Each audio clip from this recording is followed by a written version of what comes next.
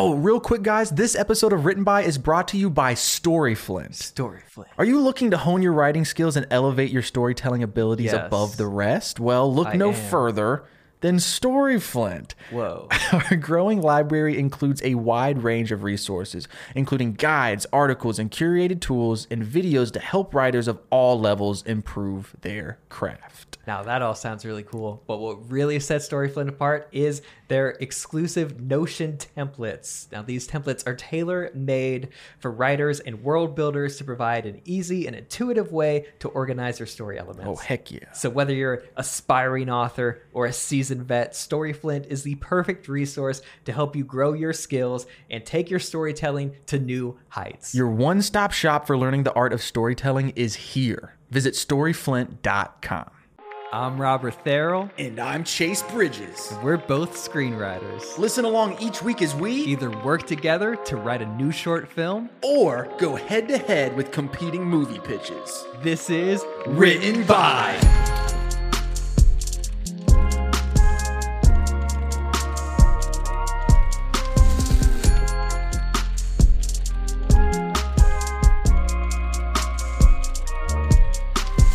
Hey, welcome to Written By Podcast, the number one podcast in the world.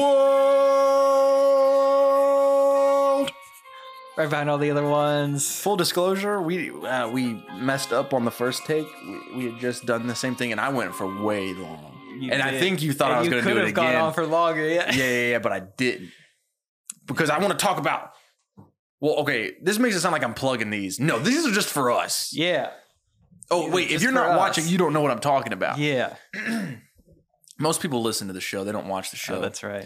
Yeah. But we still have a lot of people that watch the show. Basically, we got Written By hoodies, dog. Yeah. Just for us. These aren't for sale. You can't get one. These are just for us. You want to know the best part? Whip it around, Robert. Look at that. Look at that. Oh, man. You can screenshot it right now. Yeah. And it'll take you to our website. Is that where the QR goes? That's where it goes. Yeah, yeah. And wait, whenever we're out in public... Yeah. People are going to be taking pictures of our backs. Let me paint the scene for you. Okay. You're stuck at the DMV. Yeah. Man, everybody hates the DMV. You got to get your driver's license changed because you just recently got a new haircut. And you don't want the picture on your license to be different than the one on your drive. Yeah, because then the cop is going to think you stole the car. Yeah. You don't want to do that. Some people look drastically different with their haircut. Yeah. So what you do is you go to the DMV and you're waiting in this long line and someone's standing behind you in that long line. You're wearing your Written By hoodie. It's got a QR code on the back and they're like, wow, QR code. That's so interesting. I wonder what that QR code goes to. So they pull out the phone and they click it on the little camera app and it takes them to writtenbypodcast.com.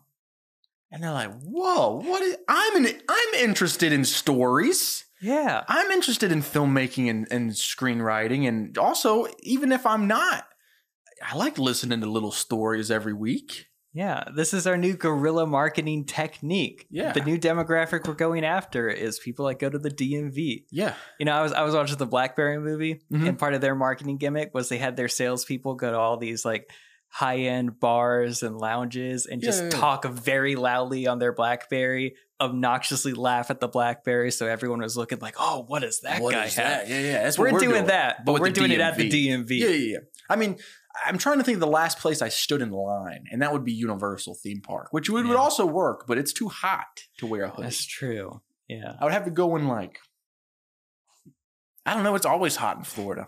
You know what I mean? Yeah, guys, if there's enough demand for these, we'll make a little shop. But until then, they're just for us. Yeah, that's the kind of chaotic energy we bring to the table.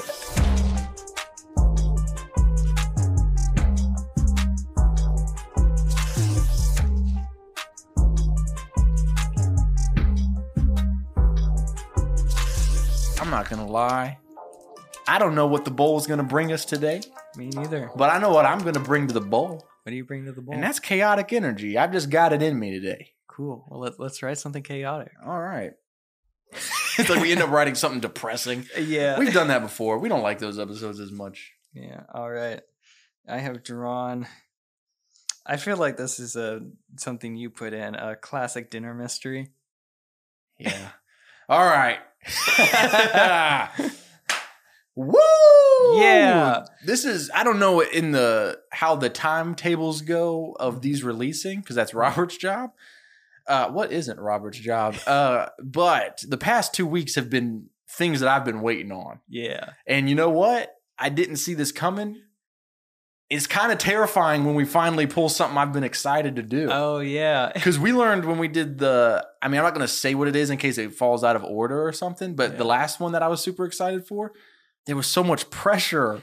That's right. Because we were so excited to actually. And we took so much longer to write it. We got in our heads because we wanted to do so it excited right about it. Yeah. So I'm going to try to go in with an open mind on this one because, I'm the mystery guy. So a classic dinner mystery. I threw this one in the bowl. I thought this one would be. I wanted because we had done a whodunit before, we did a whodunit set at a wedding. Yep. Episode 2 or 3. You can go listen to that one. The audio is not great, but it's still a really fun episode. It's got iced tea in it. That's right. Yeah. But I wanted after we did that episode, I realized that we didn't do what I kind of had in mind when I wrote the whodunit slip to go in the bowl, and that is a classic kind of dinner murder mystery. It's a bunch of a few people at a dinner in a mansion, and the lights go out, and when they come back on, someone's dead. Yeah, and here we are. Yeah, pretty much all the classic beats of this genre are pretty set. So what is going to be the way that we set ours apart? I don't know, man. I guess let's explain the beats for the people that wouldn't know traditional. Yeah. So I guess kind of the most famous examples of these, the most mainstream examples are Clue.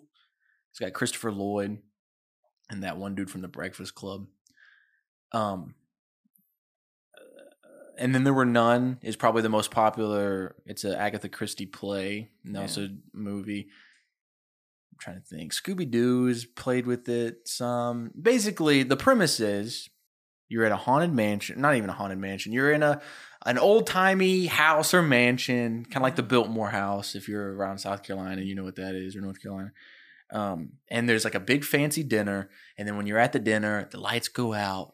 The lights come back on and someone's dead. And people keep dying throughout the night. And everyone's panicking, trying to figure out who is the person that's killing everybody. So the biggest example of this, the most famous example of this is And Then There Were None by Agatha Christie. And basically the way that one goes, I'm not going to give you any spoilers, but the way that it goes is they're all invited to this island by this mysterious, I can't remember the name that they put on the letter, but this mysterious rich guy. Yeah. And they all come out on a boat and they go to the island. And they're all sitting around and they're waiting for the host to show up. And while they're waiting for the host to show up, a record starts playing over the little gramophone or whatever, the record player. And it's the host reading this letter. And in the letter, he's exposing crimes that each and every one of the guests had committed.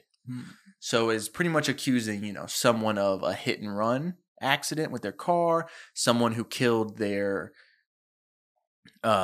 like a nanny and they killed the person that they were hired to watch, like et cetera, and they all start immediately blaming each other and trying to figure out who is the one that is killing them. At first they think maybe he's just hiding on the island somewhere. They search the island and they realize it's one of them. And that's kind of the most basic traditional premise of a dinner mystery. Yeah.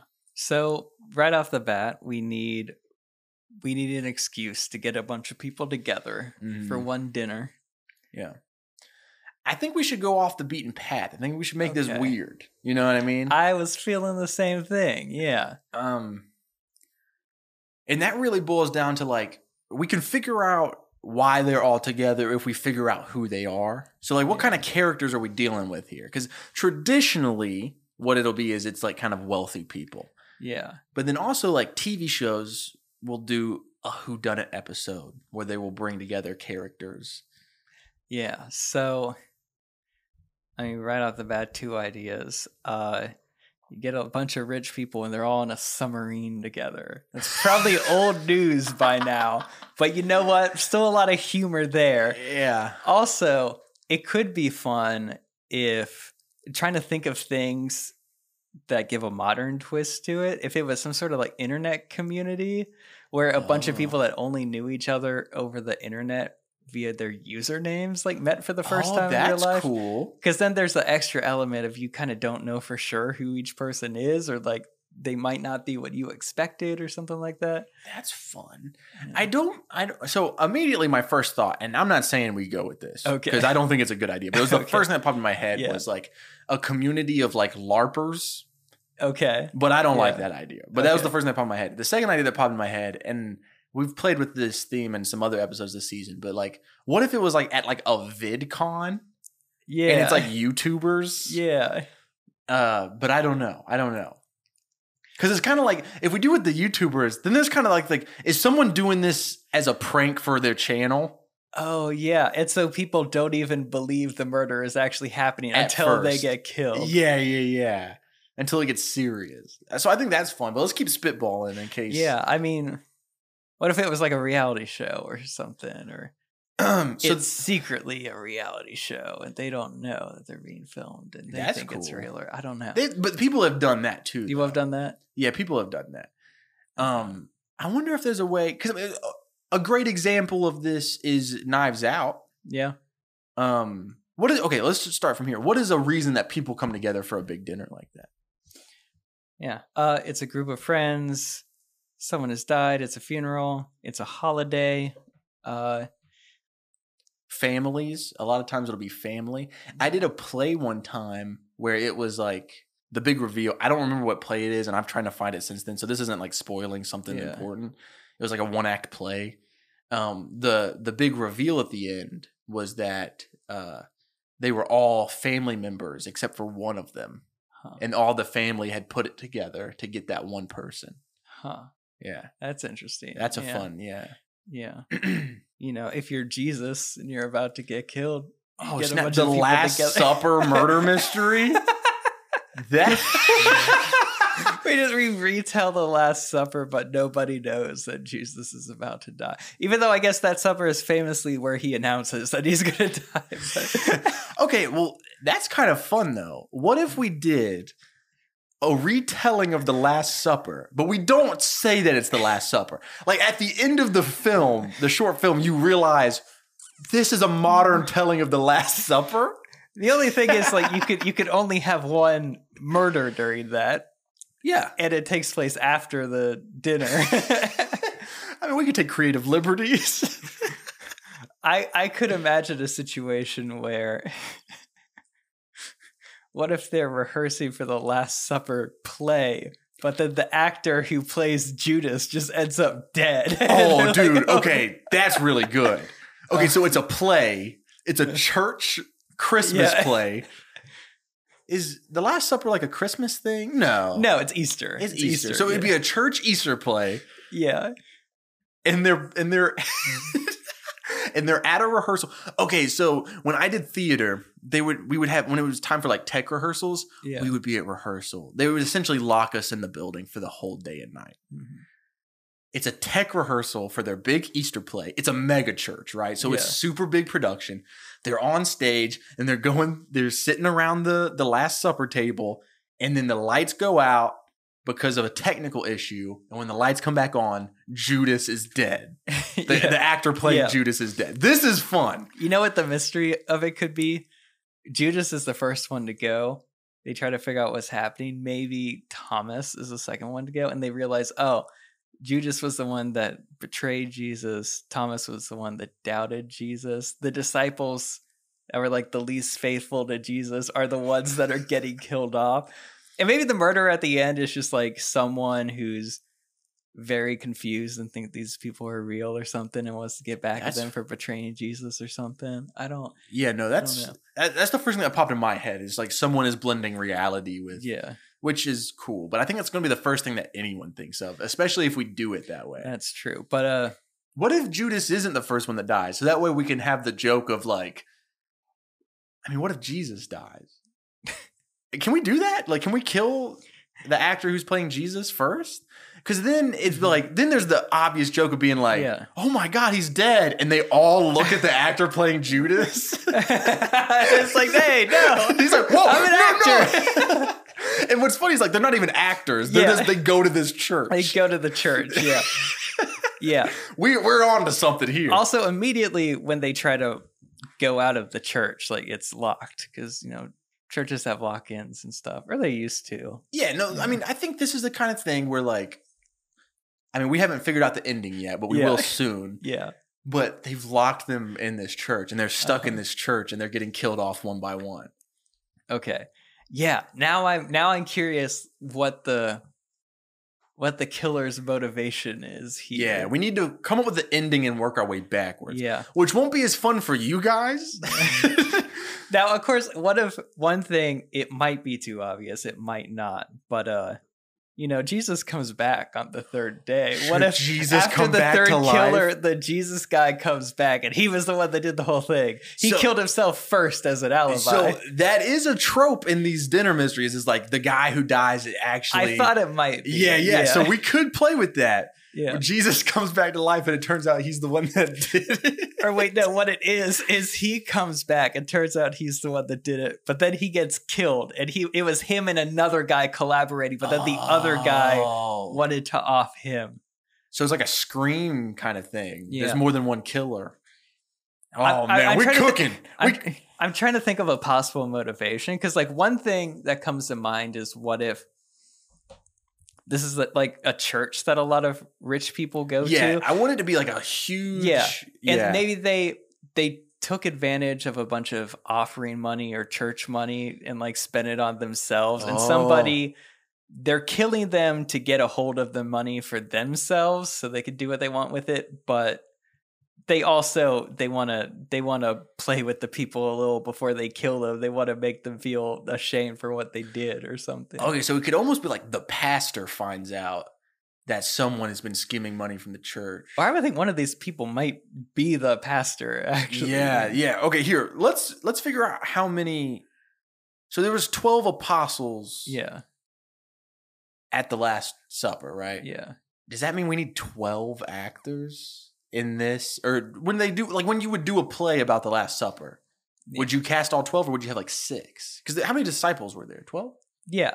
I mean, possibly I definitely think they would do all 12. I can maybe see a situation plus where Jesus. If this is like a dress rehearsal or something, they just have the 5 with lines. So do they not all Jesus. have lines in the Last? I don't know a lot about this. Sorry. I mean, if you're doing a play, like there are certain disciples that I think would have speaking lines, and certain disciples you could get away with just being extras. So okay, so can you name the ones that you think would have like kind of be the main ones? Yeah. So obviously Judas is a big part of that story. I think Peter and Thomas. I think he specifically talks to Thomas at the Last Supper, that he'll deny him 3 times. Maybe you want the people that wrote the Gospels too. So Matthew, Mark, Luke, John, Thomas, Peter, Judas, and then Jesus. That's 8. So say that again. Jesus, Judas, Peter, Thomas. Matthew, Mark, Luke, and John. Oh, the Gospels are there. Yeah. Which I guess that only gets rid of 4. But actually, you know what you could do? That's a good list though. That's a good number. You could have the other 4 there, but it's just like cardboard cutouts of a disciple. Or we could even like explain at the beginning, they're like, hey, so these 4 couldn't make it. Yeah, so we got these stand-ins. You just have mannequins with the... That was really funny. Yeah. Okay. So we have 1, 2, 3, 4, 5, 6, 7, 8. 8. That's a good number for this. But also, they're playing these characters. Who are the actors, right? Because I imagine like one of them's a cop and he's the one that leads the kind of investigation of the night. You know what I mean? Like he's the detective.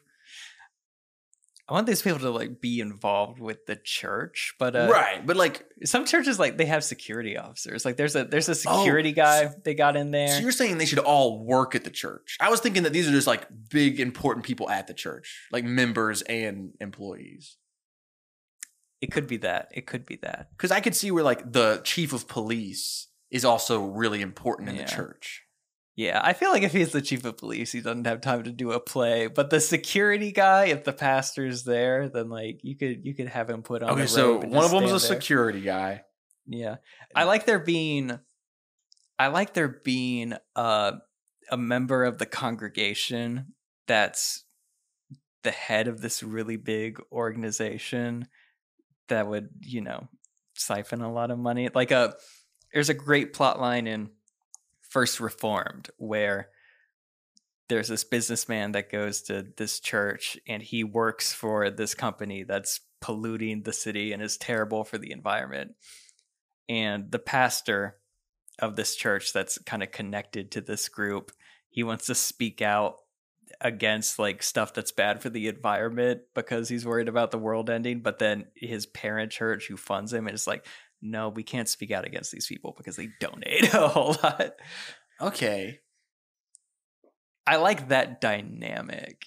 Yeah. And that could play into, I feel like whoever is killing the people at this table, they want to see people judged for misusing the church. So maybe there are different reasons people are misusing the church. Like the first person that dies is this businessman, or maybe second or third.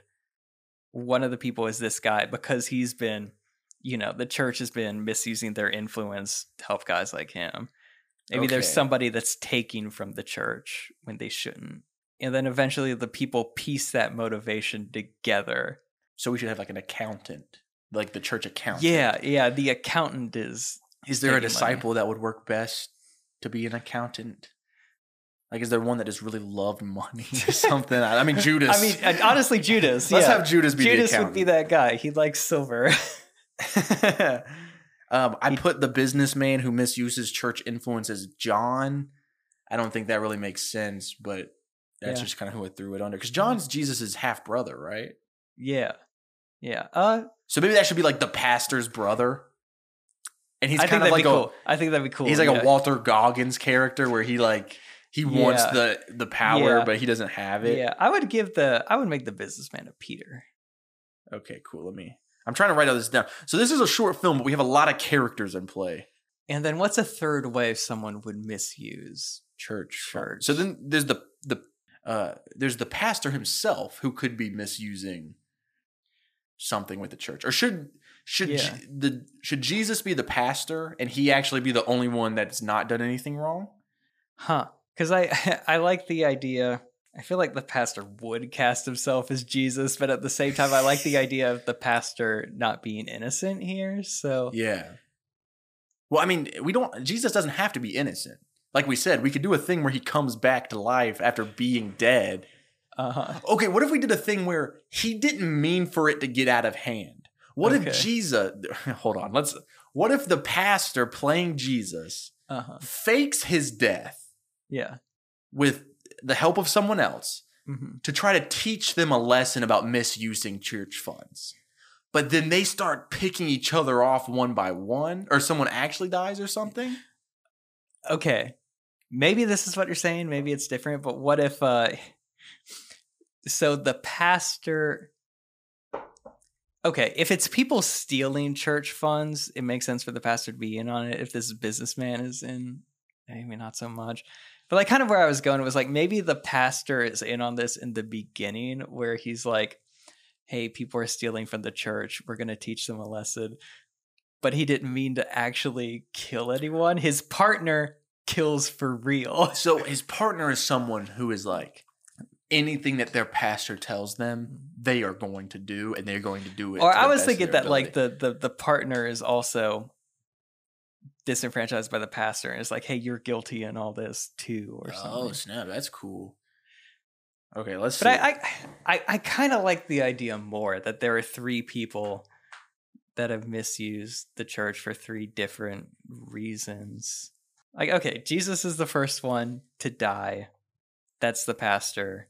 Well, okay, if a killer's playing around with him, though, he's going to keep the pastor alive. Like, let's figure out who the rest of these characters are. Yeah, because I think that's going to help us. So. Okay, because we need to figure out the different characters, and then we can figure out their motives based off of what we want to do. Yeah. Okay, so if we have kind of a corrupt church that's almost ran somewhat cult-like, I guess there would be the character like you were talking about that is just like sold out Kool-Aid drinker, will do anything pastor says. Right. So which disciple would that be?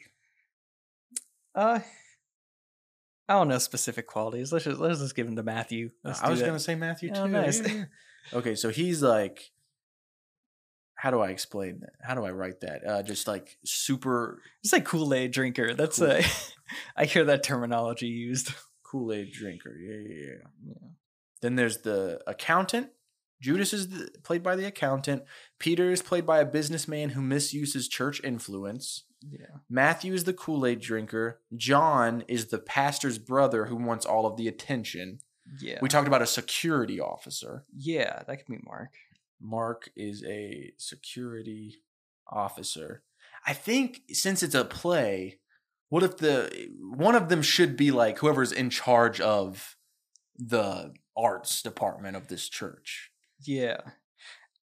Actually, you know what? Maybe this is our end to get the pastor not killed first. I bet the theater director would be cast as the lead role.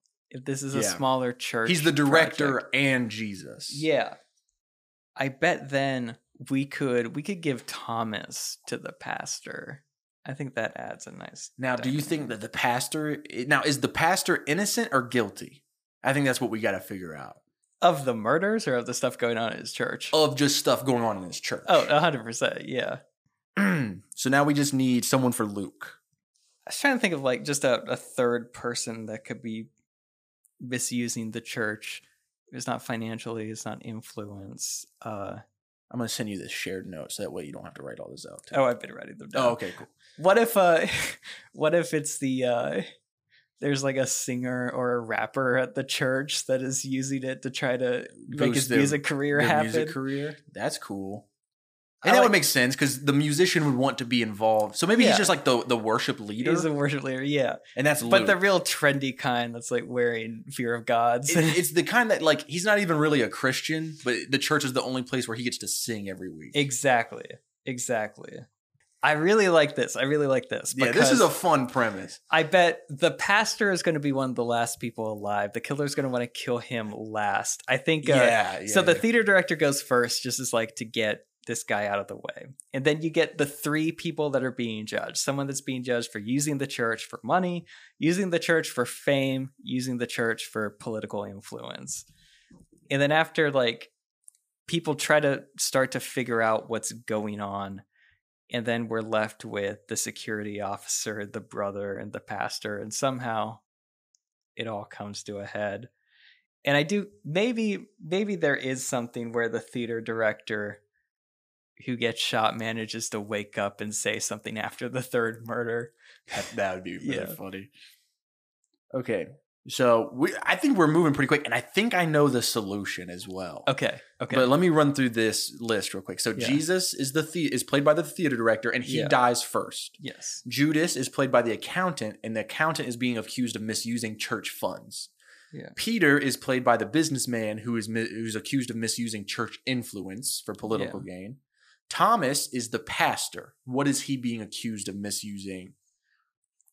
I think the pastor is a culmination of all these. He knows everything everyone is doing. He's the one that enables everyone to. Yeah.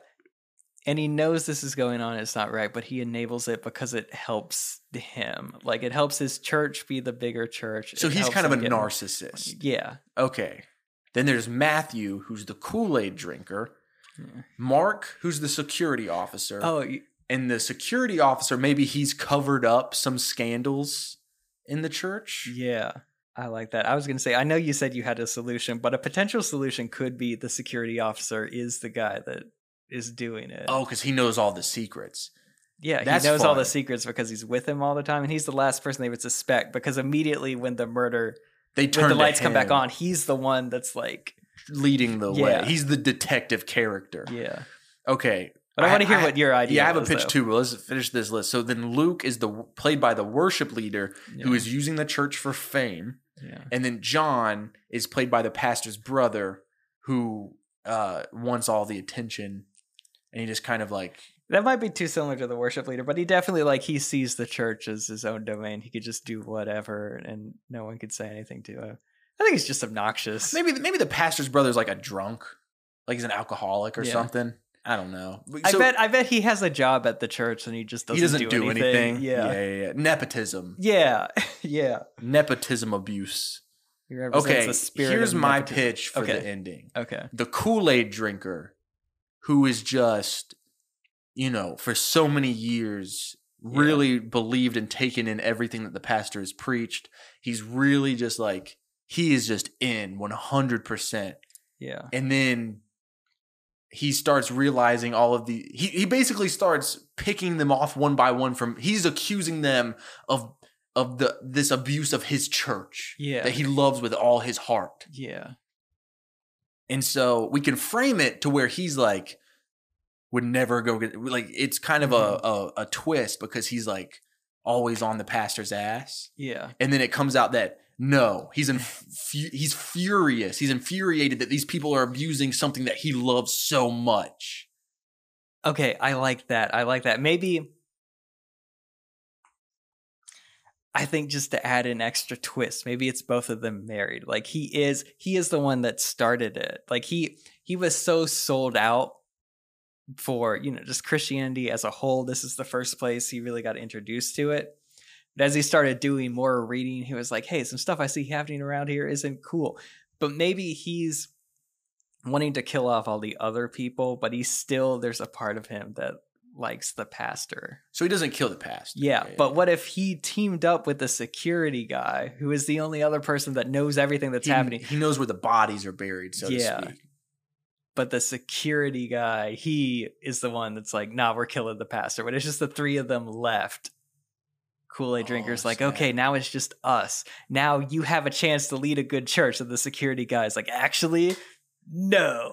Oh, snap. And then so maybe the ending is the Kool-Aid drinker and the security guard start fighting because the security guard wants to kill the pastor because he's the one that has like built this community of abuse and narcissism. But the Kool-Aid drinker's like, no, this is not why we did this. We did this to free him from these people. Exactly. He's the victim. We did this so he could change. But then the security officer, part of it is that he wants to change. He wants a new life that has nothing to do with this. But also he knows he's done things that the pastor knows about. And he can't truly have a second start until everybody that knows about that is dead. And also the security guy, since he has access to all the security footage of the records and stuff, he could give himself a great alibi to show he wasn't even there. He can be like the other four. He has a cardboard for him. Yeah. And so like the last shot of the short is him placing, like he like wipes the gun or the knife or whatever, sits it in the Kool-Aid drinker's hand, frames the Kool-Aid drinker, places his little cardboard cutout and walks out of the church. I like that. Yeah. Woo! We on one today, son. Okay. Which disciple was the Kool-Aid drinker? Matthew. Oh, that's right. Okay. I've sent you the shared note in case you want to just go. Oh, okay. What nice. I wrote. My autocorrect just messed up Kool-Aid. So, okay. Man, this is a good short film. And there's like morals. I know. There's like deeper stuff. I don't want to get too deep.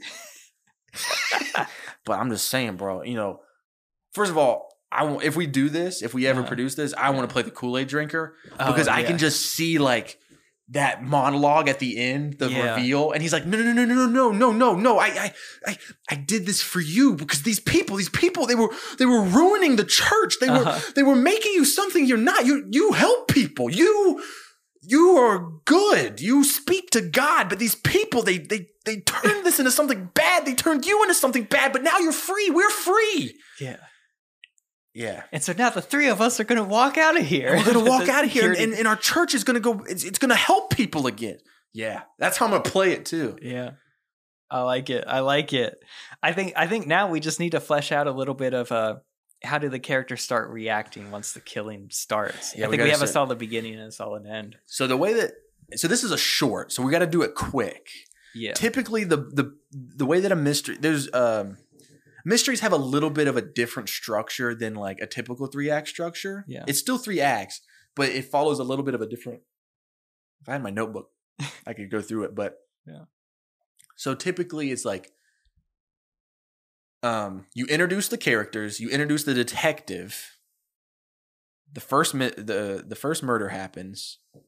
In our case, at least, a lot of times the first murder will happen, and then you'll meet the detective and the characters. But in our case, you'll meet the characters, you'll meet the detective character, which in our case would be the security officer, or the pastor. I can see where the pastor would try to try to figure out what's going on, but we can figure that out.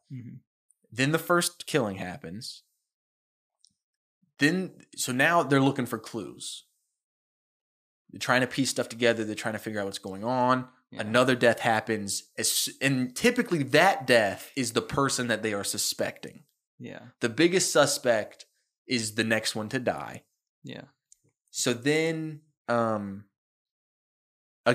clues, trying to figure it out. Another person dies.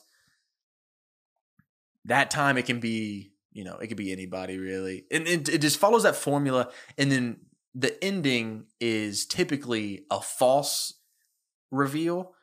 So it's like they think they have it solved, but then it turns out that they have it wrong, and then the truth is revealed. Yeah. Okay. I'm going to propose one change to keep it a little tighter.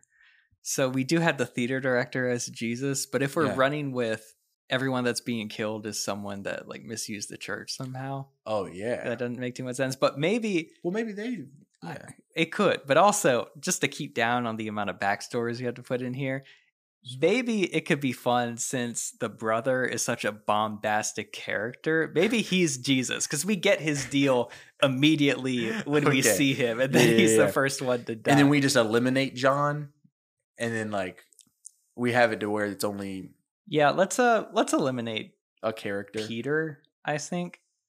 So the businessman who misuses church influence? Yeah, because Judas and Thomas are two important characters in that Last Supper. So okay, so if we're so who would John be then? John, let's make John the businessman. Okay, so cop. What I'm curious about is just lights come back on. Jesus is dead. What is everyone immediately thinking? And do you think the Kool-Aid drinker is kind of trying to steer the discourse towards what he's thinking, his reason for doing this? Where he's like, okay, let's think. Why would anyone have a reason to kill my brother? And everyone's just like, well, none of us really like that. It's like, actually, I like that idea. Everyone's freaked out for a little, and then the pastor's like, "No, why would anyone have anything against my brother?" And everyone's just like, I mean, we could think of a few reasons. And then someone's like, it'd be easier to figure out why they wouldn't want to kill your brother. Okay, yeah, that's really funny. I think maybe at first they don't realize that he was killed. Like maybe he was poisoned, quote unquote. Like he was drugged. Yeah. And so they're like, oh my God, what happened? We need to get him to a hospital. Then when we need to get him to a hospital, they realize all of their phones don't have a signal in the sanctuary, which is like a common thing. Yeah. We don't have a facility. They try to leave. All of the doors are like bolted shut. Yeah. They go to the security guy. Hey, you can open the doors. You have the keys. His keys are gone. Yeah. So now that kind of takes some of the heat off the security guard because it's as if his keys were stolen. Mm-hmm. In reality, we know he just hid them. Yeah. Because he's in on it. I think so. Immediately, people who watch a mystery, they assume like, okay, the butler did it is a big one. We want one of the red herrings to be basically what I'm trying to say is the Kool-Aid drinker, Matthew. We need to make sure that no one sees him being the killer. Yeah. Yeah. 100%. But it's okay if the security guard is suspicious. Yeah. So I think no one will suspect him because I think immediately when murders start, he places himself next to the pastor and is like, we're going to do anything to keep you safe or something. Yeah. He should just be kissing the pastor's ass the whole time. Yeah. So Jesus dies. Everyone's freaking out. And it's like, why would someone do this? We're locked in here. We can't call anybody. Why would someone do this? And someone brings up, well, there's this one thing. I think there's a fun plot device we could use. So typically there's like a letter or there's like a method in which they're being told what they're being tried for. Yeah. So in a church service, what if the projector turns on and it's like worship song lyrics, but it's accusing them of different crime, like, you know, something like, or it could be like a Bible verse. Yeah, I mean, I don't know how much this says about the motivation, but there is, I swear I've written at least 3 separate horror sequences that have all like had this song scoring it. But there's the hymn called "Nothing But the Blood," where it talks about like the refrain is being washed in the blood of Jesus. And I always thought if you didn't grow up in church, you just walked in, you just walked into people singing about being washed in blood. That's a little off-putting. That's cool. We should keep that in mind for like the score. Yeah, but I mean, that could be played on the projector as like a... Well, my thought process is like the projector could explain Okay, I could see the projector showing a Bible verse after each killing, and it has to do with what they're guilty of. Yeah, that's what I'm trying to say. So it's like, if there's a Bible verse that has to do with... You know, it would be really funny. I think this is a fun joke, but it also helps throw heat off the Kool-Aid drinker and make the pastor out to be a bad guy, is... just the Bible like reference, not the actual verse, but just like John 4:18 or something goes on the screen, and everyone turns to the pastor. Pastor, what does that say? And like, he doesn't know, but then the Kool-Aid drinker does, and he says it verbatim to everyone. And we can play it off at the first where he's like, "Wow, you know the verse?" And he goes, "Of course, you preached it 2 months ago, sir." And it's like, we know he's calling him out for the hypocrisy. Yeah. You preached this 2 months ago. Yeah. But he just to the audience, it's like, oh man, that also lets them know like, oh, this guy loves church and he loves his pastor. Yeah. So immediately after that first Bible verse, it's something about being a drunk or something, or pride comes before a fall or something. Just whatever we think that the brother is guilty of. But the verse comes up, they say that, and it's like, oh, I mean, are any else of us doing that? It's like, I don't know. Before they even have time to think about it, lights go off again. Then let's say the businessman dies, and then there's a verse about there's a verse about Jesus whipping the money changers that were in the church. Okay, something like that would come up, and then that's when the pastor tries to think about why he might have done that. Okay, yeah. So it's like, okay, there's no way in, there's no way out. It's one of us. And the pastor, so it's like after the businessman dies, they're like, well, you know, they see the verse, they talk about that verse or whatever. Yeah.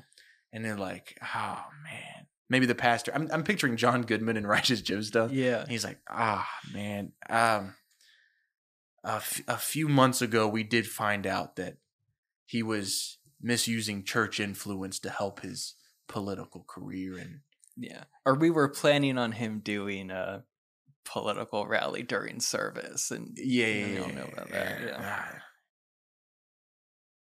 And then a thing that we could do with the Kool-Aid drinker is after the pastor's like, this is all my fault. I should have never allowed it to get that far. And the Kool-Aid drinker's like, hey, this isn't your fault, pastor. Yeah.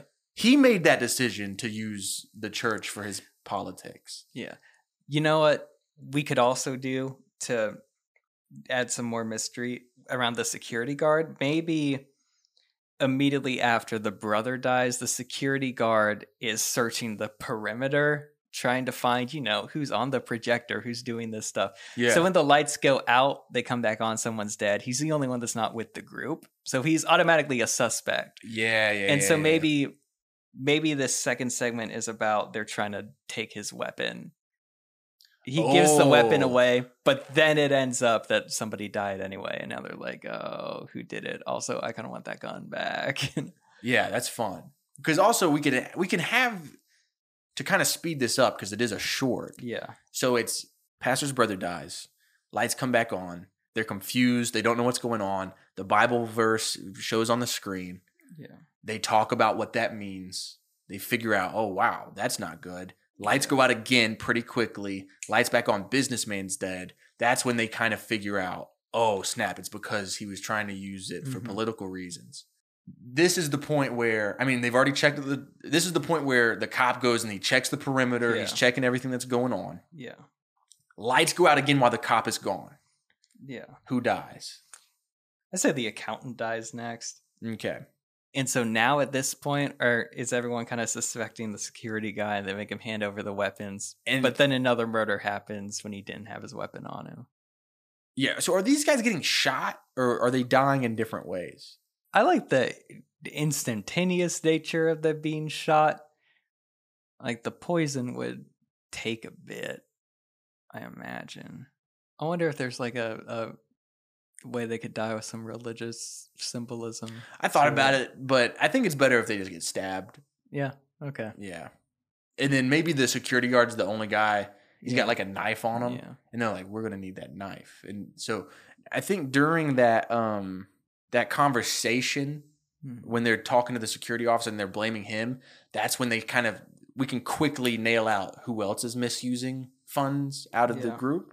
They know the accountant is. And the reason I like the worship leader is because they might not have pegged him immediately because he's not like stealing money, but he's still, in a sense, like making money, profiting off the church. Yeah.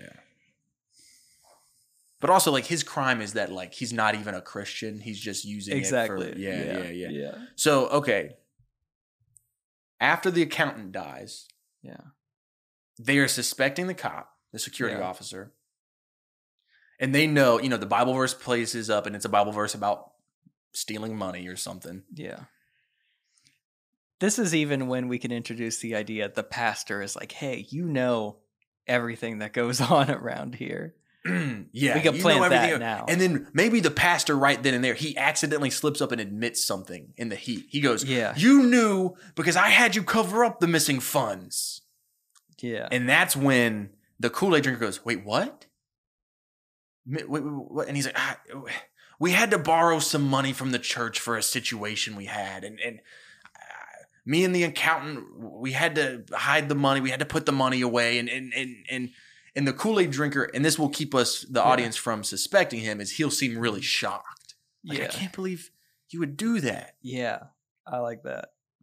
So who dies next after the accountant? Does the cop? No, the cop doesn't die. No, the worship leader. The worship leader dies fourth.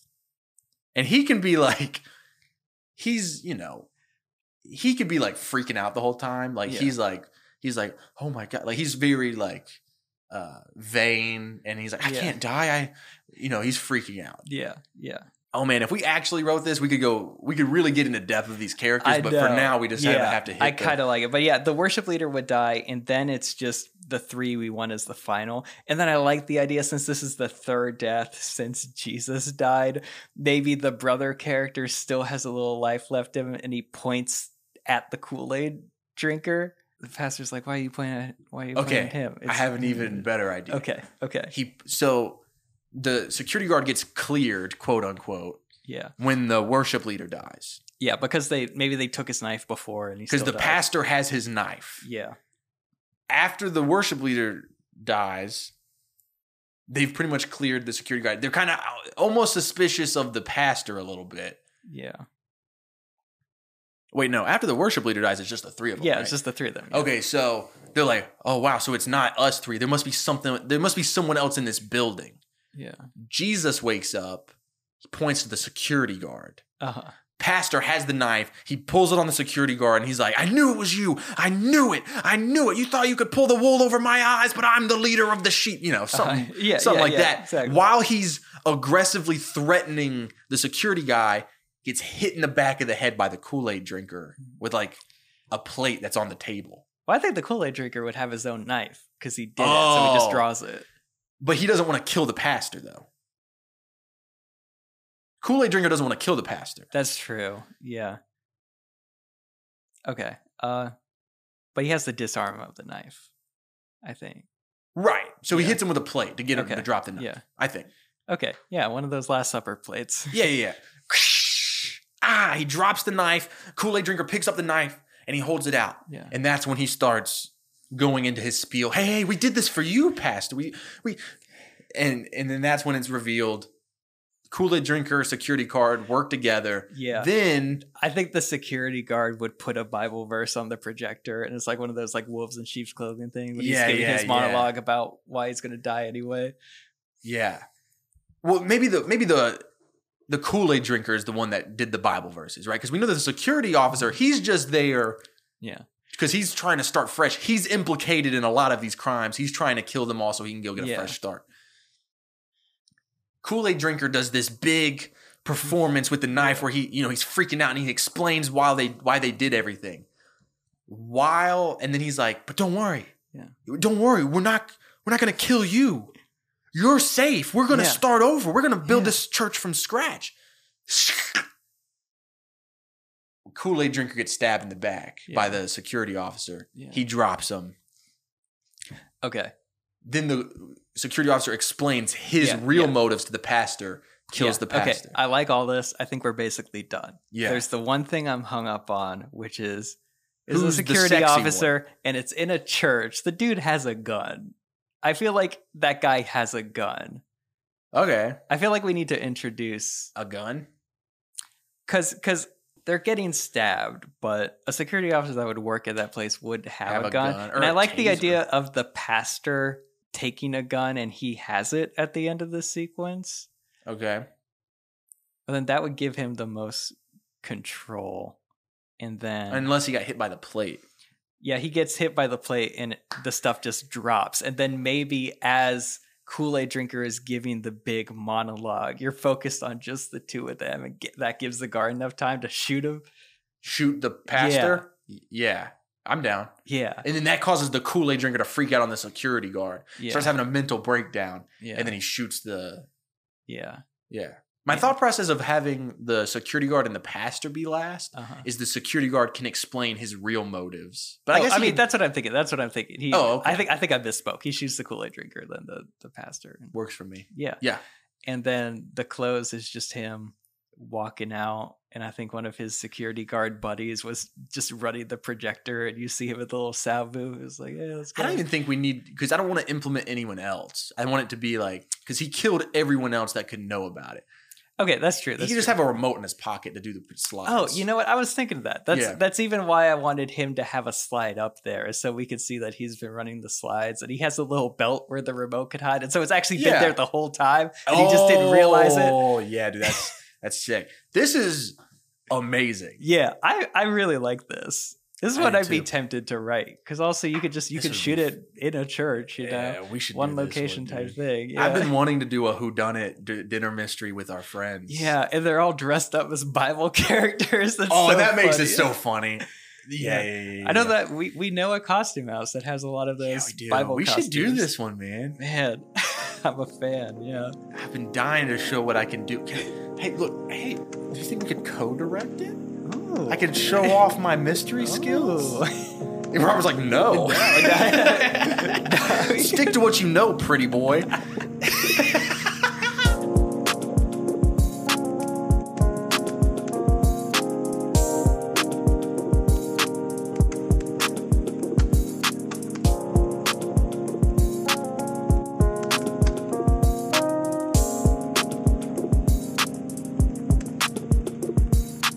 I'm ready when you are, dude. Okay, so we open 1, 2, 3, 4, 5, 6. 6 people are at the stage of a church, all dressed up as Bible characters. There's a big table laid out, but they're missing their Jesus. And they're all waiting around, like, they're all looking at this dude who's playing Thomas. And he says, hey, where is your brother, Pastor? And he's like, look, he said he'd be here 5 minutes ago. And it's like, but then he also said he'd be here 5 minutes ago, 15 minutes ago, and then 20 minutes ago. But yeah, it'll turn out. It's like, oh. The guy dressed up as Jesus comes stumbling in. He's got a flask or something. He's clearly been drinking. He's like, hey, sorry, I'm late. And he he burps through all his sentences. Like, Jesus is here. Yeah. He bursts through all his sentences like he's a Rick from Rick and Morty. He's like, all right, time to get this play on. Come on. It's Jesus, baby. Jesus. And the pastor's like, all right, let's roll for the top. So everybody gets seated. There are 6 disciples, including himself, and then there are 6 other disciples that are just mannequins, and they have little little name tags for which which disciple they're supposed to be. They move to the Last Supper set. They're all sitting down. Jesus' brother is like, I have gathered you all here for this supper where we all sit on one side of the table. And he's not taking this seriously at all, and his pastor brother is scowling at him. And so they kind of run the lines. He comes across a line that he forgets. He's talking to the Judas character. He's like, I will be betrayed, and what was the line? Yeah, sorry, I don't know it. Yeah, so it's like, no, I don't know. He's like, and he knows that, and he goes, you preached it 3 months ago. Yeah, were you not listening to my sermon? And it's like, no, I don't know. Anyway, I'm just getting enough stalling to where the lights go out. Everyone freaks out. The stage lights come back on. Jesus is dead. They're like, oh no. Who did this? Everybody's screaming. Everybody's freaking out. They're looking around. Their cell phones are missing. They don't have them on them. I guess because when they changed into the Bible costumes, maybe we could play. They don't have pockets or something. I don't know. Yeah, that's good. Yeah. Everyone's looking around. They all go to the doors. The doors are locked. The security guy who is playing Mark, he is looking around the perimeter, seeing if he could spot anyone, if there's any way that they could get out of here. Meanwhile, everyone's freaking out. It's like, oh my God, is he really dead? Yeah, he's been stabbed. He's bleeding. Oh my God, how? And then the pastor is so distraught. He's like, who would do this? Who would have any reason to hurt my brother? And everyone is just kind of silent. And finally, Luke, who is the church worship leader, is like, I can think of a few reasons. Look, he was your brother and all. I'm sure he's a good guy, but he's definitely not a perfect guy. And it was like, out of any one of us here, I could imagine someone having a problem with him. And then the projector lights up. Everybody looks at it, and it flashes on the screen this Bible passage. We'll figure out all the Bible passages later. Everyone turns to the pastor, and he's like, what verse is that? What does that say? And the pastor's looking at it. He's like, I don't. And then the guy who is playing Matthew, who is just a super involved person in this church, is like, oh, that's the line about not being a gluttonous drunk. You preached about that 3 weeks ago. He's like, oh. Yeah, I just get my verses mixed up sometimes. It is hard when you preach so many of them. It's like, yeah, there are so many, and you preach so much, and all your sermons are so good. But that's what that verse is, and maybe that fits with what his deal was. And before they could even figure all this out, the lights go out again. We hear a scream. Lights come back on. A church accountant who is playing Judas is dead. Everybody looks at this person. He's like, oh no, who could have done that? And then a Bible verse flashes up on the screen. But then immediately people start pointing at the security guard. They was like, hey, where were you when that went down? He's like, I was checking the perimeter. I was trying to see if there was any way to get out. And he's like, well, as far as we know, we were all standing around here. We were kind of touching each other, and then you're the only one that was gone. Maybe it was you. And meanwhile, everyone's arguing. Bible passage just lit up on the projector. Kool-Aid drinker is like, hey, that's the verse about Jesus whipping the money changers in the temple. Lights go out again. Lights come back on. Businessman is dead. Everybody's looking at him, and Bible verse flashes on screen. Something about, we'll find a good Bible passage for him. The Kool-Aid drinker reads it. Is like, oh, he was a politician, and what are y'all doing with him? And he's like, oh, well, he was going to have a rally at the church. And it's like, oh, do you think whoever's doing this has a problem with how we're doing the church or whatever? And it's like, hey, security guard, you might have a problem with what we're doing. You're probably the only person that knows about all this stuff all these other people are doing, because you helped cover some of this up. And then that's when he misspeaks. He didn't mean to say that. And Kool-Aid drinker is like, wait, what do you mean you covered stuff up? He's like, okay, it was just a temporary situation, but we had to use church funds to take care of a situation, just to a personal failing of mine, but something that could have brought the church down. And no one wants to see the church succeed more than you. And this was done for the church at large. He's like, I guess you had a good reason, but still that I don't know what to think about that, but I trust you, Pastor. I trust you. And he's like, well, that if you trust me, help me get his weapon, because he's been killing these people. And meanwhile, the security officer, finally, the worship leader, the pastor, and the Kool-Aid drinker managed to get his gun and his knife off of his person. So now the pastor has them both. He's like, okay, now we'll be safe. Now will be the lights go out. Lights come back on. The worship leader is dead. And the pastor's standing there with the gun and the knife. And, there's no blood on them or anything. The security guard is pretty far away from him. So it's like, oh no, who did that? Bible verse comes on the projector. Something about vanity. And now there's only the security guard, the Kool-Aid drinker, and the pastor. But then they hear a moaning, and it's from the brother who played Jesus. He walks up to the brother. He's like, hey, you still awake? You still awake? And he points at the security guard. He's like, no, we have his weapons. He didn't do it. And that's what the Kool-Aid drinker is like. It was me. I did all this, Pastor.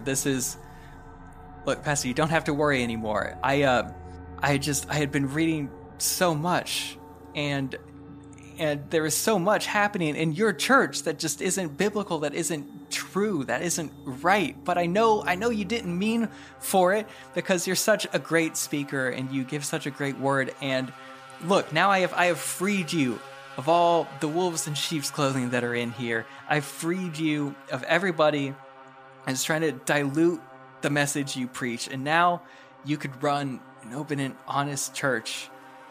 And look, just promise, I did this all for you. And now we could have the best church. We could usher in the next age of Christianity. We could be a shining city on a hill. And as he's giving this whole monologue, he grabs this plate. He smacks the knife and the gun out of his hands. He's talking more. The pastor is listening, and he doesn't know quite how to play it. But then the security officer, during this monologue, he grabs the gun. He shoots the pastor. Shoots him kind of in the stomach, so he's not immediately dead. And he's looking up. The Kool-Aid drinker freaks out. He's like, what? No, that wasn't the plan. That wasn't the plan. It's like, I know that wasn't the plan, but look, I know it's a hard pill to swallow, but he's just as guilty as the rest of them. In fact, he was in charge of most of this stuff. And then he pulls a remote off of his security belt, clicks it, and it clicks the projector. It shows a Bible verse about like wolves in sheep clothing. Yeah. And then that's when you notice he's had the projector remote on him the whole time. And the drinker's freaking out. It's like, no, this wasn't the plan. Now there's gonna be no church. He's like, it's better this place is in the ground. Look, I've done things while working here that I'm ashamed of. I've covered up so much that I never should have, and I want a second chance. And the only way I'm gonna have a second chance to start a new life if everybody that knows about what I did here is dead.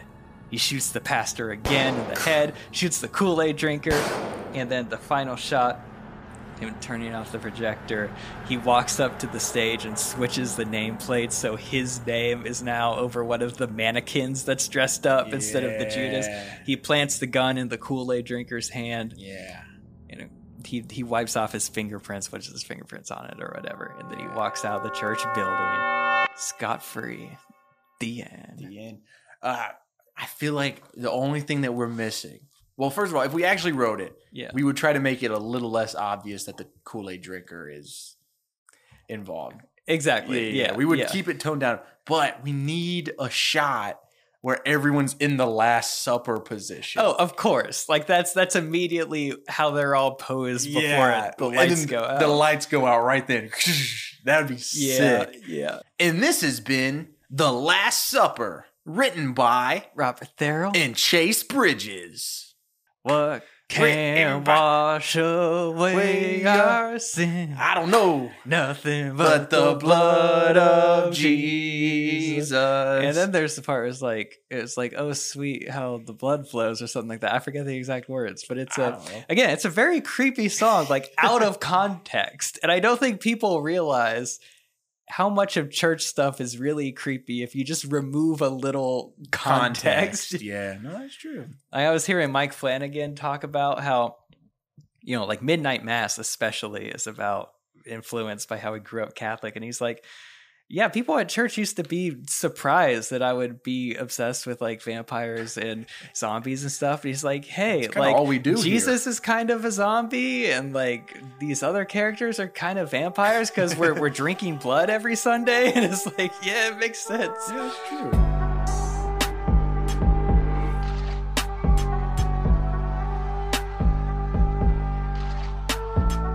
Guys, we have a very special guest in the studio today. We have an actress who has been on shows such as Dynasty, First Wives Club, The Resident, She-Hulk, movies such as Are You There, God, It's Me, Margaret, and a host of wonderful short films, including Snowbirds, and I bet you're wondering how I got here. Guys, we have Ida Lee in the studio today. I was gonna do the same. I was gonna do the same joke we did when we did that the first time. I know, but it would have felt really weird. It wouldn't have been organic. I would have joked about clapping for myself, and then it would have been very meta. And then I would have looked to Robert for his first question before I could start talking about the show House. That'll make sense in a second. So well, the listeners all know we've done this part before, but hey, it was only like what 10 minutes? No, not even 10 minutes. It was like 5 minutes. No, not even. Yeah. For those of you who didn't hear us talk the first time, which is everyone except for us three, Eden also, so her full-time job. Actually, let me ask that question real quick. Do you work full-time as an ER nurse as well as acting? I do not anymore, and that's because I've been a nurse for 10 years, and so I have a good rapport with my department. And whenever I'm like, "Hey guys, I have to go work on a movie," they're like, "Bye, we'll see you later." So that's super no, awesome. I don't work full time anymore. Yeah.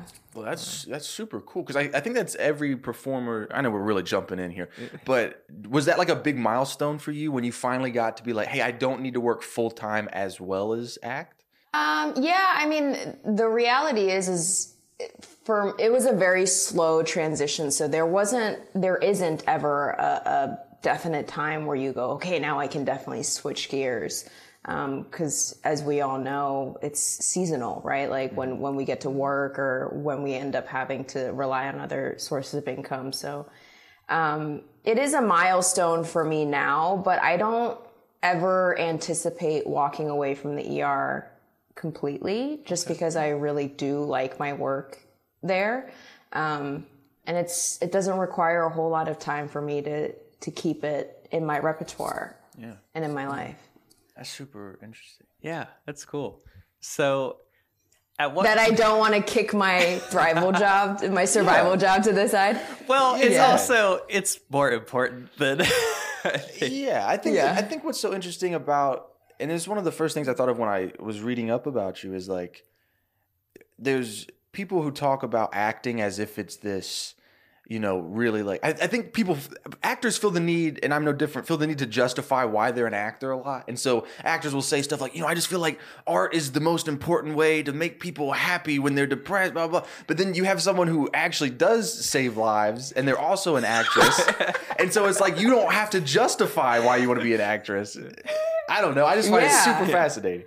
I think that ties back into the fact that everybody wants to feel significant. And I don't know. I think perhaps it's working in healthcare that allows me to have a sense of perspective, but I think I've always looked at acting as the fact that I am just one piece of a very, very large puzzle.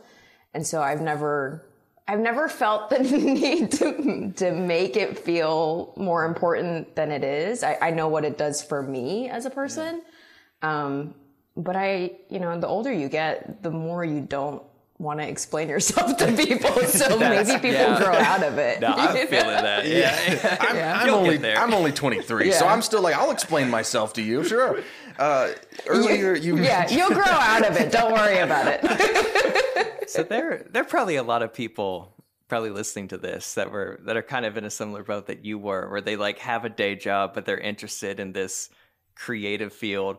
What was that process like between when you first decided to get back into acting and kind of the long journey from there to where you are now? It's a long journey, but I mean, a lot of it is really just self-discovery along the way. You know, when I first started, I was like, oh man, I'm pretty good at this stuff, right? You know, you get a great teacher who encourages you. And I remember when I first looked for my agent, and I found an agent, and a lot of it was commercial work. And back then I was, you know, under the impression that like serious actors don't do commercials. We do film and TV. And if you could just see how amazing I am, you would want to make me the lead in your show and and then very quickly I realized like, oh no, that's not how any of this works.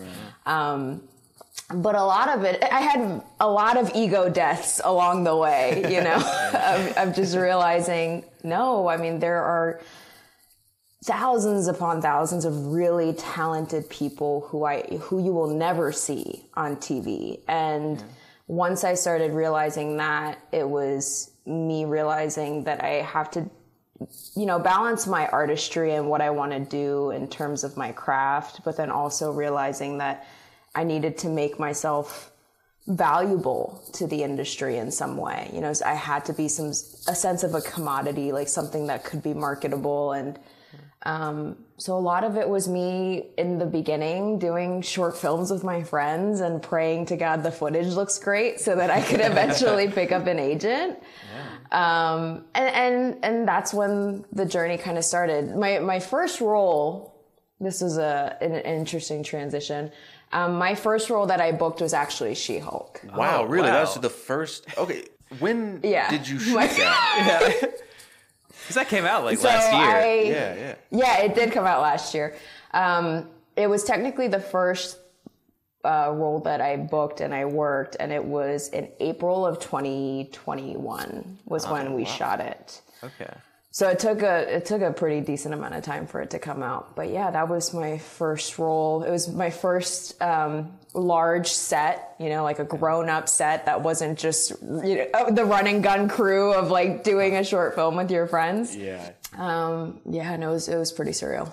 That's crazy. I have questions about this. Like, for our listeners, like, spoiler alert for the end of the show, but like, you have a really cool role, which is like the show ends kind of meta, and the She-Hulk character like steps out of a TV, goes to Disney headquarters, goes to the writer room of her show, and you're playing like the head writer, the showrunner. And I've actually like I've followed this writer for a while. I'm a big fan of her. It's like, I think she's Jessica Gao. Is that her?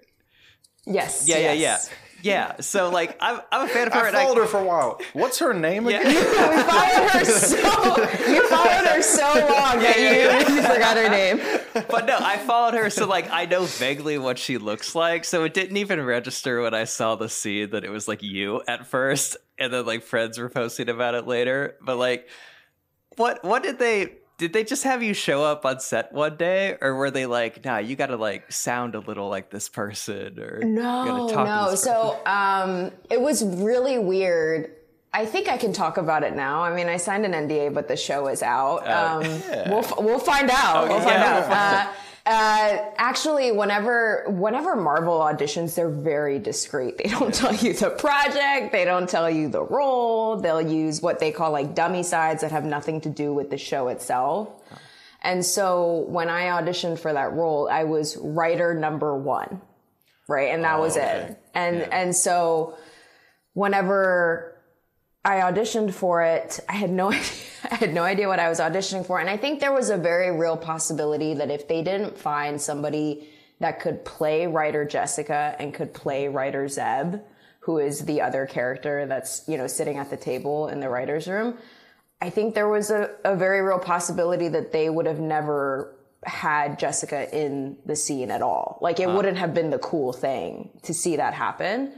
But you know, once I auditioned for it, I got a call back, which is one of the very rare instances where I've had a call back for a film and TV thing. Typically nowadays we're just like self-taping and kind of booking from there. Yeah.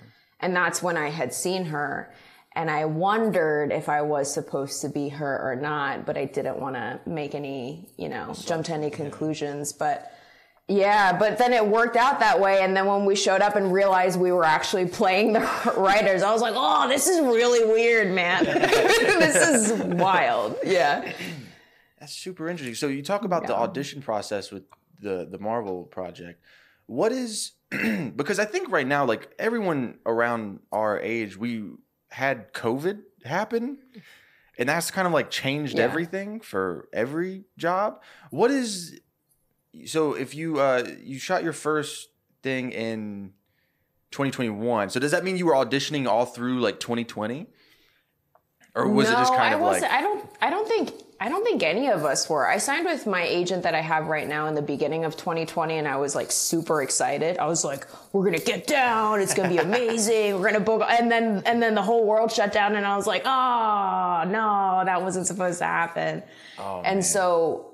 All of 2020, I think I spent more time practicing how to be a great auditioner and how to like get the self-tape tech stuff down, because that was, the transition was huge. Yeah. In the Southeast, people were self-taping, and we had been self-taping for a little while, but now that we had time to sit around and do nothing, I put the pressure on myself to be like, if I'm going to be a consummate professional, I wanted to start here, and I want to make this all look and feel really great. Mm-hmm. So no, I wasn't auditioning a ton during 2020. I think towards the end, maybe we were auditioning in anticipation for the industry kind of opening back up. But I think that particular audition happened in the beginning of 2021. So you talk about self-tapes a little, and you, like we'll put up your Instagram. People should give you a follow. But you post a lot of like scenes you will do, kind of like self-tape style. Like I could tell you take that part of the job really seriously. I think I'm one of the few people who really enjoys auditioning, and I know that a lot of actors don't echo that, because there's a mental barrier of being like, I just have to do this thing so I can get the job, because that's where I'm going to do the really great work. But for me, the reality is this is the work, right? This is just work that I don't get paid for. Yeah. And the audition is the one level I feel like I get to do whatever I want, and nobody can tell me that I did it wrong. Yeah. And once I kind of got myself out of the headspace of, okay, I got to do it exactly the way I think they want me to do it, and I have to say it like this, and my character should be sitting in this feeling. Once I let go of all that and realize, no, my job is to bring me and my life experiences to this particular role in this audition, and however it comes out is however it comes out. That's when I started really enjoying it. And there has definitely been a positive correlation of me unburdening myself of, getting the job. Mm-hmm. That has led to me actually having really great momentum in booking work. Wow. Yeah. I think that's a really great way of looking at it, because so many people, like you said, there's like auditioning is like the worst. But when you want to act all the time, you're getting an opportunity, you're getting an opportunity to actually work on a character. You're getting an opportunity to do what you want to do. It's just, you're not getting paid for it. So it's like, what are you trying to do here, guys? You trying to make money, or you trying to have some fun? I mean, we want to make money too. Money's great. Yeah. We like money. Who needs money? But I think practicing and staying in practice is really important for me. Even now, we're going through this writer's strike, and potentially, SAG is going to be striking, and foreseeably they're saying it could potentially go until the end of the year. Well, I mean, I don't want to wait until the end of the year to act and to do things on my own. And so that's why I stay in practice of doing it. The question of what do you do to prep for an audition is kind of a loaded question, because it depends, right? It changes depending on how I feel. I mean, I don't have like a list of things that I do. I know some people like to list it out that way, but that just like jacks me up. Like knowing that in a creative process, I have to work in a linear way. So sometimes it's, days and days of preparation and sitting with material. And sometimes it's like, I got 6 hours and I just got to memorize the lines, and I'm going to spit them up and see what happens. So when you record a self-tape, do when you feel confident about one, are those the roles you get, or do you have situations where like you record a self-tape and feel terrible about it, and that's the one you book? That's happened plenty of times. Oh, yeah. there have been a couple of times last year, and even, work that hasn't come out yet. There are some where I feel like really aligned, where I go, this is me. They wrote this for me. Like you want to feel that sense of alignment with the work that's coming in. And sometimes it works out and I do get to work in that space, or sometimes I'm like, oh my God, you slept on me. How dare you watch my self-tape while you're on the toilet? You miss me.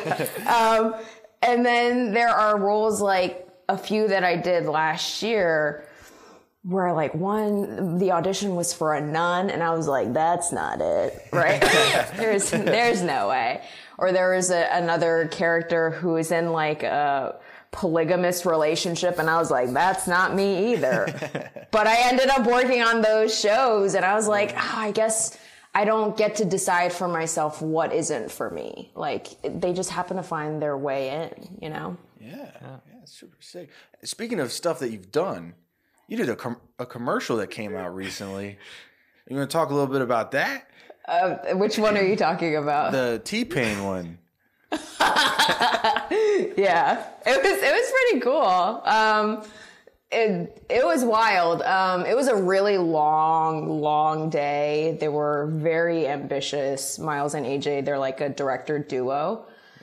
And we did it all in one day. We shot until like 1 a.m, and it took forever, but it was a very cool experience. T-Pain has like an entourage that follows him around everywhere. And I'm pretty sure he has a woman who follows him around with a red Solo cup full of tequila, which I thought was so rock star of him. I was like, oh, when you make this much money and you're a musical icon, I guess you don't even need to be sober to work. That's very cool. Yeah, but he was super nice. Yeah. So speaking of that, like, are there any like memorable set experiences that stand out to you, whether they were great or they were like something you learned a lot from? I thought about this question and I was like, oh, I have some really wonderful ones, but I don't know if I want to speak on them just yet. But I think for me, the most memorable set experiences are when I feel like I'm not doing a whole lot. And then I subsequently get thanked for being like a consummate professional. Like I just worked on a show in Wilmington where I'm in one scene with one of the leads. I play a nurse in this one too. It's my second nurse booking. There you go. And I, show up, I say my lines, I hit my mark, and I'm like, this feels very simple and it feels very easy. And the director and showrunner was like, oh my God, thank you so much for being a professional. Which you come to realize that the standard that you have for yourself is not the standard that everybody else has for themselves. And so whenever you get thanked for just doing your job, you kind of have to wonder, like, what is everybody else doing? Yeah. What are you guys doing when you come to set? But I think right now the most memorable set experience was on Twisted Metal, which is going to be coming out at the end of July. Oh, nice. I got to work on that show after auditioning for it all season long. Like 4 or 5 times I was like, dear God, what is happening? And my husband was really excited because he played Twisted Metal as a kid. He was like, oh my God, you have to get on this show. And I was like, oh, no pressure. But when I got on set, one of the executive producers, while I was walking back to set all sweaty because we were outside in New Orleans and it was like 85 degrees outside and just damp. And I was walking back to my trailer and one of the EPs had stopped me. He was like, Eden? And I was like, yeah, hey, hi. And he was like, hey, I'm Grant. Nice to meet you. And he was like, thank you so much for being here. We've been watching your work all season and we were like, we got to get that girl in. So we just want to thank you for coming and we hope it's a great experience. And I've never had anyone thank me for being on set where I was like, no, thank you. Thank you. Because I'm here because of you. But that was one of the moments where I was like, okay, people are, they say your name is being said in rooms that you're not in right now. And that was the moment where I realized, I was like, okay, even if things don't always pan out the way that I want them to, all I have to do is keep showing up and trying to do my best and do the best work, and eventually it'll work out, Yeah, it's really cool. Yeah. I think the first time I saw you was Justin's film Snowbirds, because Justin actually he went to the same school as both of us, so we kind of know him through that. Oh, cool! But I'm just curious, like, what that scene was like, because it is like the quintessential his style, where it's a little sad but also like really funny. And like Josh Connolly from Film Riots played your husband. No, it was very cool. Even when I auditioned for it, I think for Justin, it was kind of more of a formality. He was like, I don't know, could you, I have a role that I want for you to work on in my short film. And I auditioned. I was really nice in my audition. So whatever you remember seeing in the short film of the horrible way that I was acting, I was actually really kind, because I thought she was a kind person. And when we got on set, I was like, oh, I'm insufferable. This is awesome. This is more fun. And meeting Josh, I was already familiar with Film Riot. Josh is a very different person than the personality he is on the channel.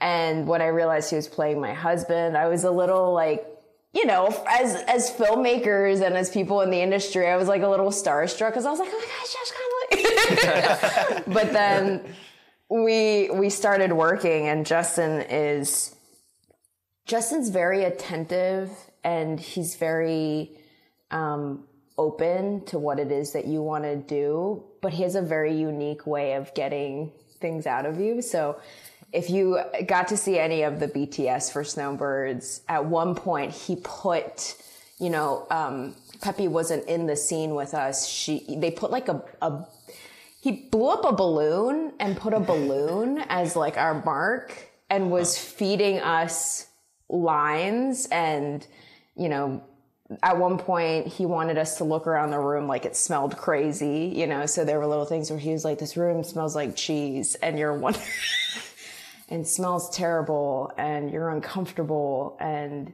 why is he wearing that vest? And so there's a lot of,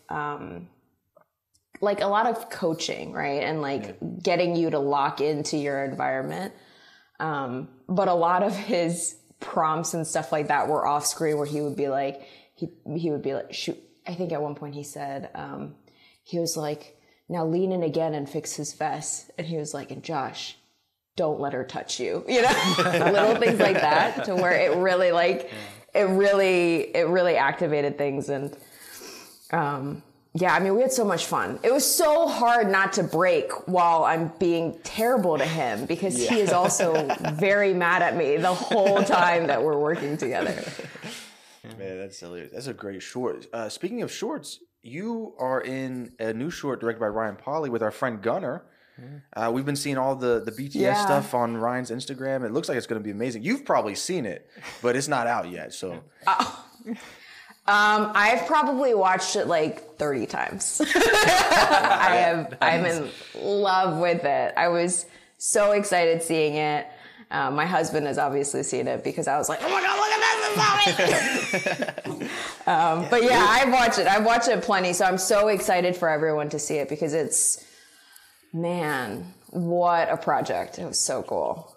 Yeah, we don't want to give too much away, but also for the Written by Fam, the second AC on that, he's our DP. He shot our last two short films. Trevor was on there. Our audience knows. I didn't know that until I was watching. So the director of this short, Ryan Pauly, he posted like a BTS thing on Instagram, and I was watching. I was like, "Is that Trevor?" Yeah.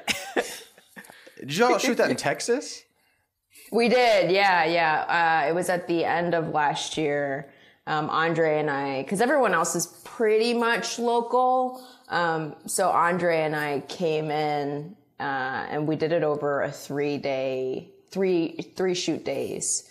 There were long, grueling days for the crew and for us, because we were wearing, period piece shoes that have no soles in a concrete warehouse, you know, like it was rough. And so, but I look back on that experience, and I've said it, I don't know if I've said it specifically to Ryan, but that was the most fun I had last year. I worked a lot on a lot of different things, luckily, last year, and hands down, there's nothing like making movies with your friends. Absolutely. Just nothing ever beats that. It's just nothing's ever as fun as that. Yeah, absolutely. Yeah, that is the one thing we hear from every actor we talk to is yeah, everyone we talk to, really. Yeah, I think everybody, I work with a lot of actors, and I have a lot of actor friends who are still at that, what I guess would be considered the beginning level of making things with your friends. Mm-hmm. And they're always like chasing that next big job. They're like, I want to get on this show. I want to get on this movie.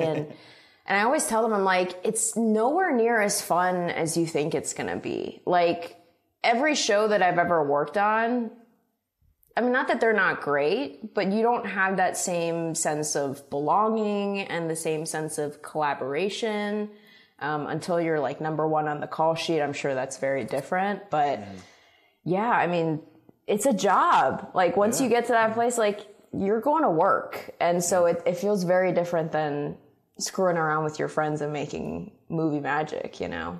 So here you talking about some of the good set experiences. Just curious for me, like what in your experience has separated like a not so great to an okay director from like a great director? Like, for anyone like listening that wants to direct, like how, from an actor's point of view, what makes from an actor's perspective, like what helps you Sure. perform? I think a lot of this is like, I think a lot of perception of a director that works well with an actor is really based on the actor themselves. There was a point in time where, you know, for certain projects, I still feel this way. I'll be like, I'm a glorified meat puppet, right? Like, come in, I say the lines, I hit my marks. It's really not any more complicated than that.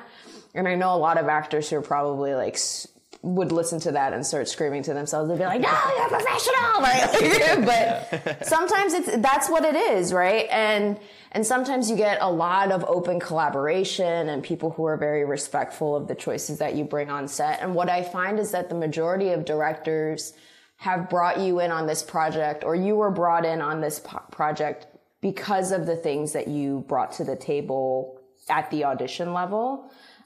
So very seldom do I get on set and they ask me to do like a complete 180 into something else.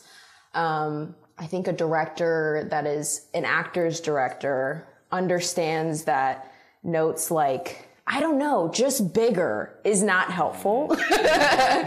and what I find is that that's just kind of, from a director's perspective, it is what you want to hear and kind of see. But that doesn't necessarily motivate an actor in the right way. I've had I had a director that I worked with recently on a commercial where he was talking to the other actor duo, and they were like a mother-son scene where his note for them after the take was like, just hug her more. And he was like, what? And he was like, I don't know, just more hug, right? And he was like, okay. And then they do the whole take and comes back. He goes, just a little more hug, you know? and that's it's just not helpful. It's just wasting everybody's time. But in that instance, it's also the actor's responsibility to just hug the woman that's standing next to him and go, is this what you mean? Is this what, like, get all that stuff out before you roll, right? Then we're not wasting another 5-10 minutes doing that. So there are ways to circumnavigate poor communication, but I think a lot of, if you want to be a really great director, it might be a really great idea to sit in on some acting classes and figure out how great teachers are communicating with their students. And that might be some of the language that you might want to adopt. Yeah. No, I think that's really great advice. Yeah. Hey, thank you so much for talking with us. This has been so much fun. Do you have anything you want to add before we? I'm just curious, after seeing all your stuff, like what would be like a dream role for you? Yeah. Whether it's a specific character or just the type of thing you want to play. Because we got writers that listen to us. Maybe one of them. Oh my. I try not to be too specific because I'm one of those people where I feel like I get scared to dream a little bit, right? Like I get scared to tell people what it is that I want to do. But I would love to be in an ensemble comedy, which is what I kind of got to do with Ryan Short. It was just so cool. Like, I love comedy. I think I bring something that's a little bit not conventional. You know, and I like working with funny people. Like, I want to laugh all day when I'm working. And some of my favorite shows are like The Office. I probably watched The Office about like 17 times through at this point because it's just like one of those things that are constantly in my repertoire. But I don't know. I don't want to narrow my own focus in terms of what it is I want to do. I've done a lot of things that I thought I would never want to do and have really enjoyed doing it. But yeah, working on an ensemble comedy. And I Bet You're Wondering How I Got Here is about as close as I'm going to get to it for a little while. And that's okay too. Hey, you never know. You never know. You could get a call today. After you release this episode, somebody got to call me. Yeah. Yeah, that's awesome. Thank you so much for talking to us. Yeah, thank you. This has been so much fun. Yeah. Thank you for having me. It's been great. Is there anything you'd like to promote or your Instagram or anything before we go? No, I don't care if people follow me or not. But if you want, you can find me on Instagram. I bet you're wondering. I should probably do this. I Bet You're Wondering How I Got Here is going to be coming out at the end of the year. It is a TBD for us too. We have no idea when the date is going to be, but we have been told that the plan is for an online release before the end of the year. After it does the film festival circuit. And then hopefully I made it into Twisted Metal because we never find out until the episode airs. So we'll see what happens. We wish you good luck. Yeah. Thank you. Fingers crossed I make it in. Guys, welcome to the outro. This has been such a great episode. Hey, yeah, for real. We're going to keep this short because this was we had an interview with an awesome guest, Eden. Yeah, and thank you so much, Eden. Coming out. Yeah, absolutely. For driving all the way through Zoom. Yeah. She drove all the way from wherever she is to Greenville, North Carolina, just to sit in a different room. Yeah, we made her sit in a different room and zoom in, which sounds like something that I would do to someone else. Like, not her, but like if Shama was the guest, it would be really funny to do that. Or PD. Next time we record him, we'll put him in the other room. Yeah, that's really funny. Hey, thank you guys so much for listening. I hope you enjoyed our Last Supper murder mystery. That was a ton of fun. Yeah, that was a lot of fun. And then that awesome interview with Eden. Just thank you guys so much for listening. If you're new here, consider following us on Instagram and Threads. That's part of why we're wrapping this up so quick, is we got threads to post. Hey, we got to get threaded. If you ain't threading, you're dreading. That's what I always say. It was so stupid. Call me Threadward Scissorhand. Hey, that was a great thread. Thread mullet. I don't. What? Threadwood. I don't. I'm thinking of all like Eds or. I don't know. Both Johnny Depp characters. We just do it. What's the Sleepy Hollow? Ichabod Crane. Call me Ichabod Brain. Hey, you can follow us on Instagram, subscribe to us on YouTube, leave us a review. You can, find us everywhere on socials at Written by Pod. I'm still thinking about Ichabod Brain. Guys, our email is writtenbypodcast@gmail.com.